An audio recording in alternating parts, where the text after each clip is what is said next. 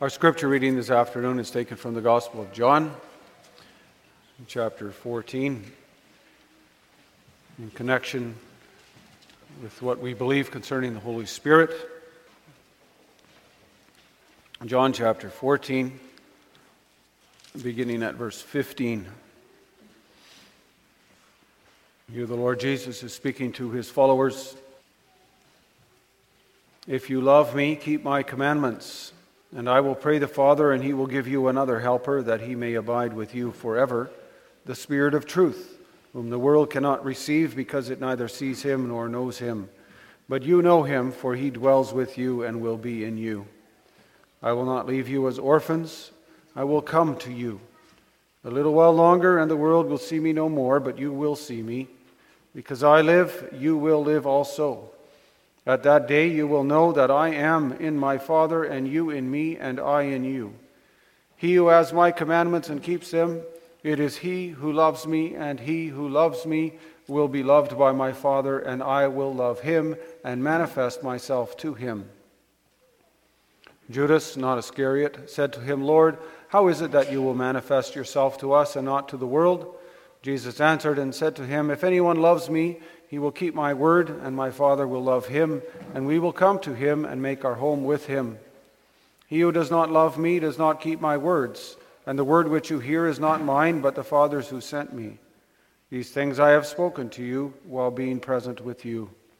But the Helper, the Holy Spirit, whom the Father will send in my name, he will teach you all things, and bring to your remembrance all things that I said to you. Peace I leave with you, my peace I give to you. Not as the world gives do I give to you. Let not your heart be troubled, neither let it be afraid. You have heard me say to you, I am going away and coming back to you. If you loved me, you would rejoice, because I said I am going to the Father, for my Father is greater than I. And now I have told you before it comes, and when it does come to pass, you may believe. I will no longer talk much with you, for the ruler of this world is coming, and he has nothing in me. But that the world may know that I love the Father, and as the Father gave me commandment, so I do. Arise, let us go from here." And let's also read what we confess in Lord's Day 20 of the Heidelberg Catechism. Lord's Day 20, what do you believe concerning the Holy Spirit? First, he is together with the Father and the Son, true and eternal God. Second, he is also given to me to make me by true faith share in Christ and all his benefits, to comfort me and to remain with me forever. After the proclamation of God's word, we will voice our Amen together by singing from Psalm 25, stanzas 2 and 7. Brothers and sisters, in our Lord Jesus Christ, if you look back at Lord's Days 18 and 19, you'll see that we confess there the magnificent and wonderful results of Christ's ascension into heaven. In Lord's Day 18, we confess that the result of Christ's ascension is that he sends his Holy Spirit, by whose power we seek the things that are above. In Lord's Day 19, we confess that by his Holy Spirit, the ascended Christ pours out heavenly gifts upon us, his members. So we've already confessed that the blessings of Christ, the benefits of Christ, are ours and come to us through the Holy Spirit. And then we come to Lord's Day 20, where we confess who the Spirit is and who he is for us. So I proclaim to you God's word with this theme: the Holy Spirit is Christ's blessing to us. We will consider the wonder of this blessing, and secondly, the blessing of this wonder. So we confess that the Spirit is the third person in the Trinity. We do not confess what the Spirit is, but who he is. That's an important distinction. We do not speak of the Spirit as it, but as he. At the same time, it's still difficult for us to imagine who he is. The word Spirit might remind you of the word ghost, and some English translations use that word. They use the term Holy Ghost instead of Holy Spirit, and there's two hymns in our book of praise, hymn 6 and hymn 9, that also use the designation Holy Ghost. So then how are we to define or describe the third person in the Trinity? Well, in the Bible, in both the Old and in the New Testament, the word that is translated as spirit is a word that actually means breath or wind. That's why in Genesis 1 verse 2, for example, we read that the Spirit of God was hovering or moving over the surface of the waters. Here we have a picture of the Spirit caring for the creation that God is making. Elsewhere, the Spirit is described as a gentle breath. In John chapter 20, verse 22, Jesus is speaking to his disciples, and we read there, when he had said this, he breathed on them and said to them, receive the Holy Spirit. In other instances, the Spirit comes not as a gentle wind, but as a strong wind. In Acts 2, verse 2, when the Spirit came on the day of Pentecost, we read about the Spirit arriving or descending upon believers, coming from heaven with a noise like a violent rushing wind that filled the whole house where they were sitting. And of course, we know that wind can be gentle and soft. It can also be strong and forceful. In the same way, the Bible teaches us that while the Spirit can be gentle, He is always, and at the same time, powerful and mighty. He is always accomplishing the purposes of God. In our confession, as well as in many places in Scripture, the Holy Spirit is also referred to as holy, the Holy Spirit. And the basic meaning of the word holy is the notion of being set apart or different. That's why Paul and other New Testament letter writers address God's people as saints. They are holy. It means they're set apart from that which is worldly. They are set apart from evil, set apart for God's service. So to say that God is holy means that He is wholly different. W-H-O-L-L-Y. He is wholly, He is completely different, separate from His creation. He is set apart from sin and that which is earthly. And so just as we confess that God is holy, we also confess that the Holy Spirit is holy. The Holy Spirit then is the Spirit of God, a divine breath. And yet this divine breath is not a thing or a force, but is in fact God Himself, the third person of the Trinity. The Bible clearly describes the Holy Spirit as a person, not a mere force. Just to give some examples, Ephesians 4 verse 30 states the Spirit can be grieved. 1 Corinthians 12 verse 4 through 7, the Spirit has a will. He also uses His mind to search the deep things of God. 1 Corinthians 2 verse 10. And He has fellowship with believers. 2 Corinthians 13 verse 14. So clearly the Spirit is a person, not just as the Father and the Son are persons. And Scriptures puts this person on the same level as the Father and the Son, so that those who are to be baptized are baptized into the name of the Father, the Son, and the Holy Spirit. One of the most convincing statements in the Bible about the Holy Spirit being God is found in Acts chapter 5. There we read the story of Ananias and his wife, and they lied about the price of a piece of land, of a piece of property. And Peter said that Satan had filled Ananias' heart to lie to the Holy Spirit. Chapter 5, verse 3. And then Peter concludes by saying that Ananias has lied to God. So Peter's words equate the Holy Spirit with God. He spoke as if the Spirit and God were one and the same. Now, when Jesus spoke of the Spirit, He told the disciples that the Holy Spirit was the helper. It was different from Himself. The Father would send the helper, the Spirit of truth, after Christ departed. The Spirit would speak through them about Jesus. John 15, verse 25. But notice that when Jesus speaks in this way, all three persons that He mentions are God, while being distinct from each other within the Trinity. And that's why we confess what we confess in Lord's Day 20, that the Holy Spirit is together with the Father and the Son, true and eternal God. He is equal with the Father and the Son. And the wonder of it all is, congregation, that this Holy Spirit is not remote from us. He does not remain far removed from us. He's not out there somewhere so that his person does not touch us. We confess he is also given to me. To me. That's very personal, isn't it? He is given to me, a finite human creature.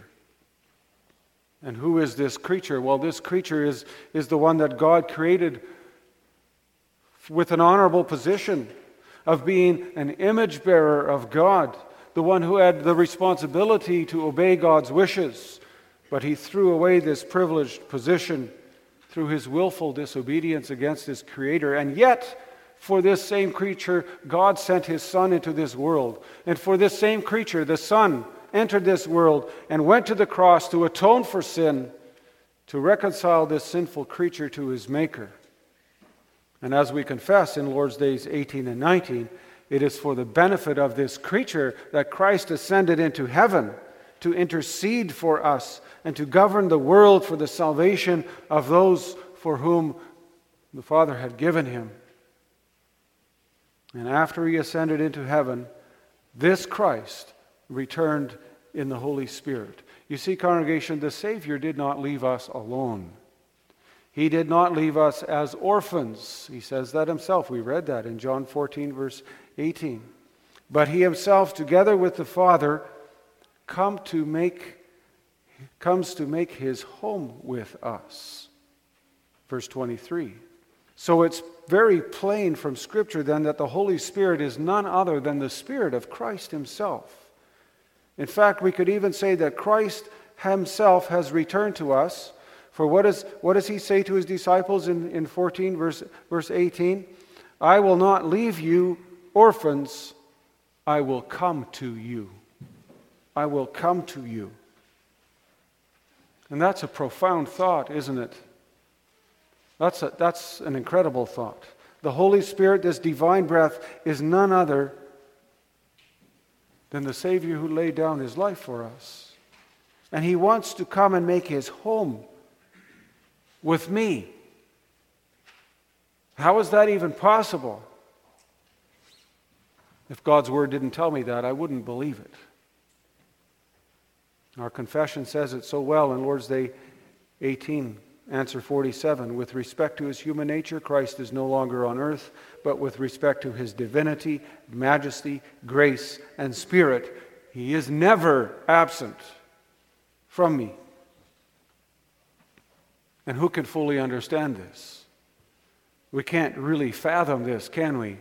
And understand how this all comes together. But we learn this from Scripture, and we confess, I may believe that the Spirit of Christ, who is true and eternal God with the Father and the Son, is given to me. To me, a sinner. And I am a home for the Spirit of Christ. It's hard to think of something more amazing or incredible or wonderful than that, isn't it? It's truly a wonder with which Christ blesses us. And now that we've considered the wonder of this blessing, let's also consider the blessing of this wonder.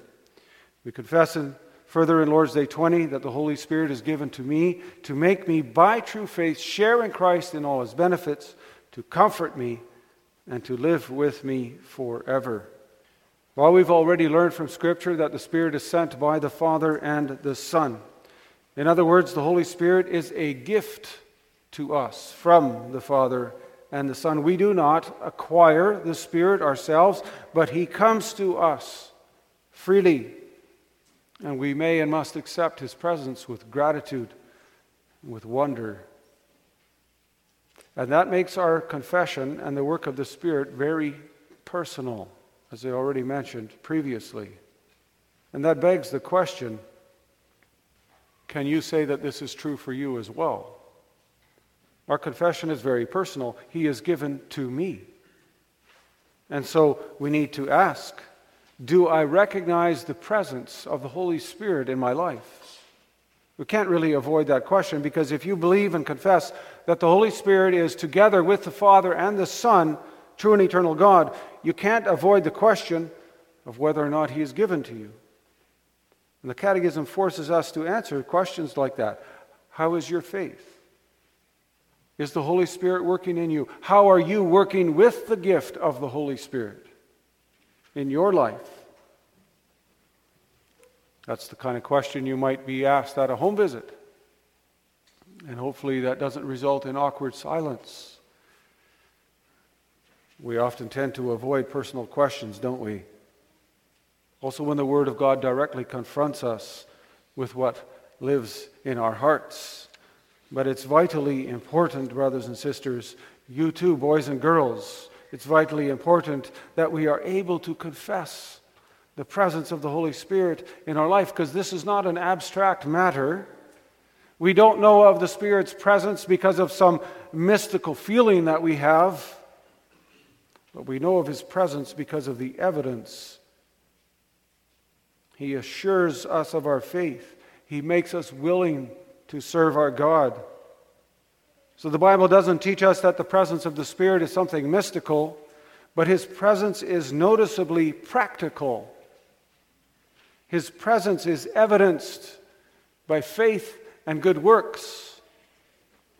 You see, it's not possible for a person who is indwelt by the Spirit to look and live like someone who does not have the Spirit. We confess the Spirit is almighty and powerful. And then given who He is, when He dwells in someone, that indwelling will become apparent. It will become evident. So a person who is a home for the Spirit cannot look like a person who does not have the Spirit.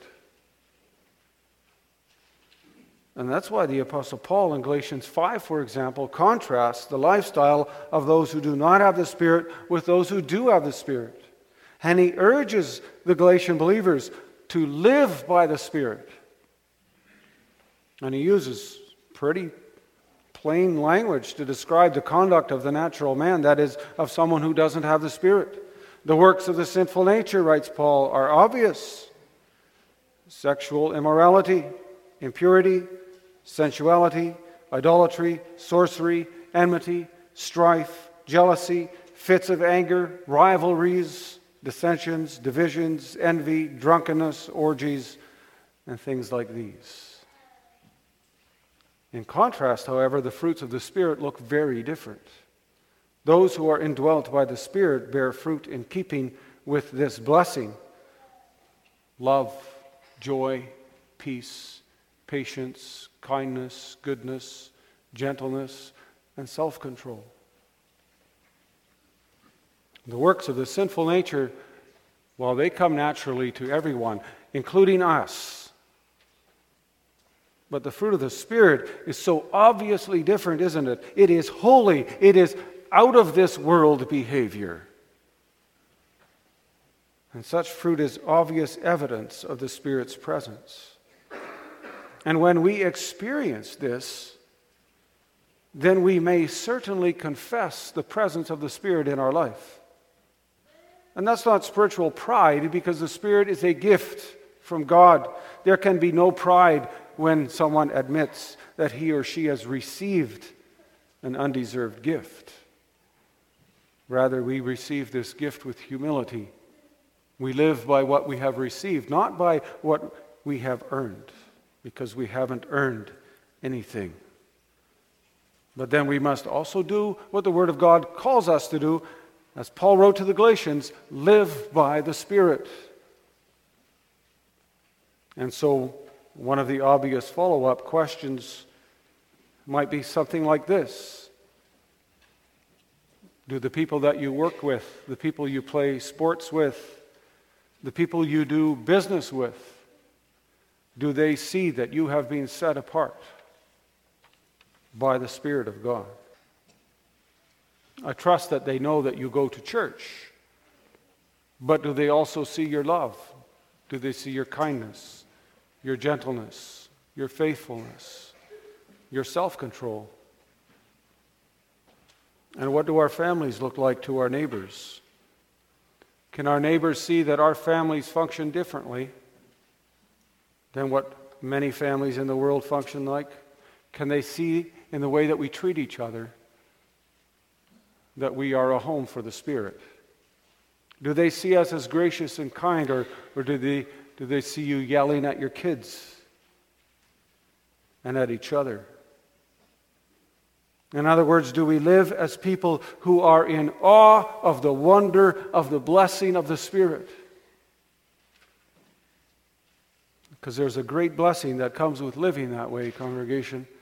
When we do, we will also find great comfort in the presence of the Spirit. That's how this Lord's Day ends, with a confession of comfort. He has given to me to comfort me.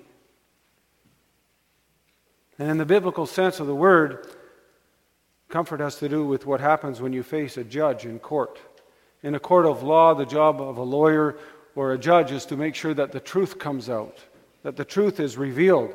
Well, the truth that the Holy Spirit reveals is the truth of the gospel.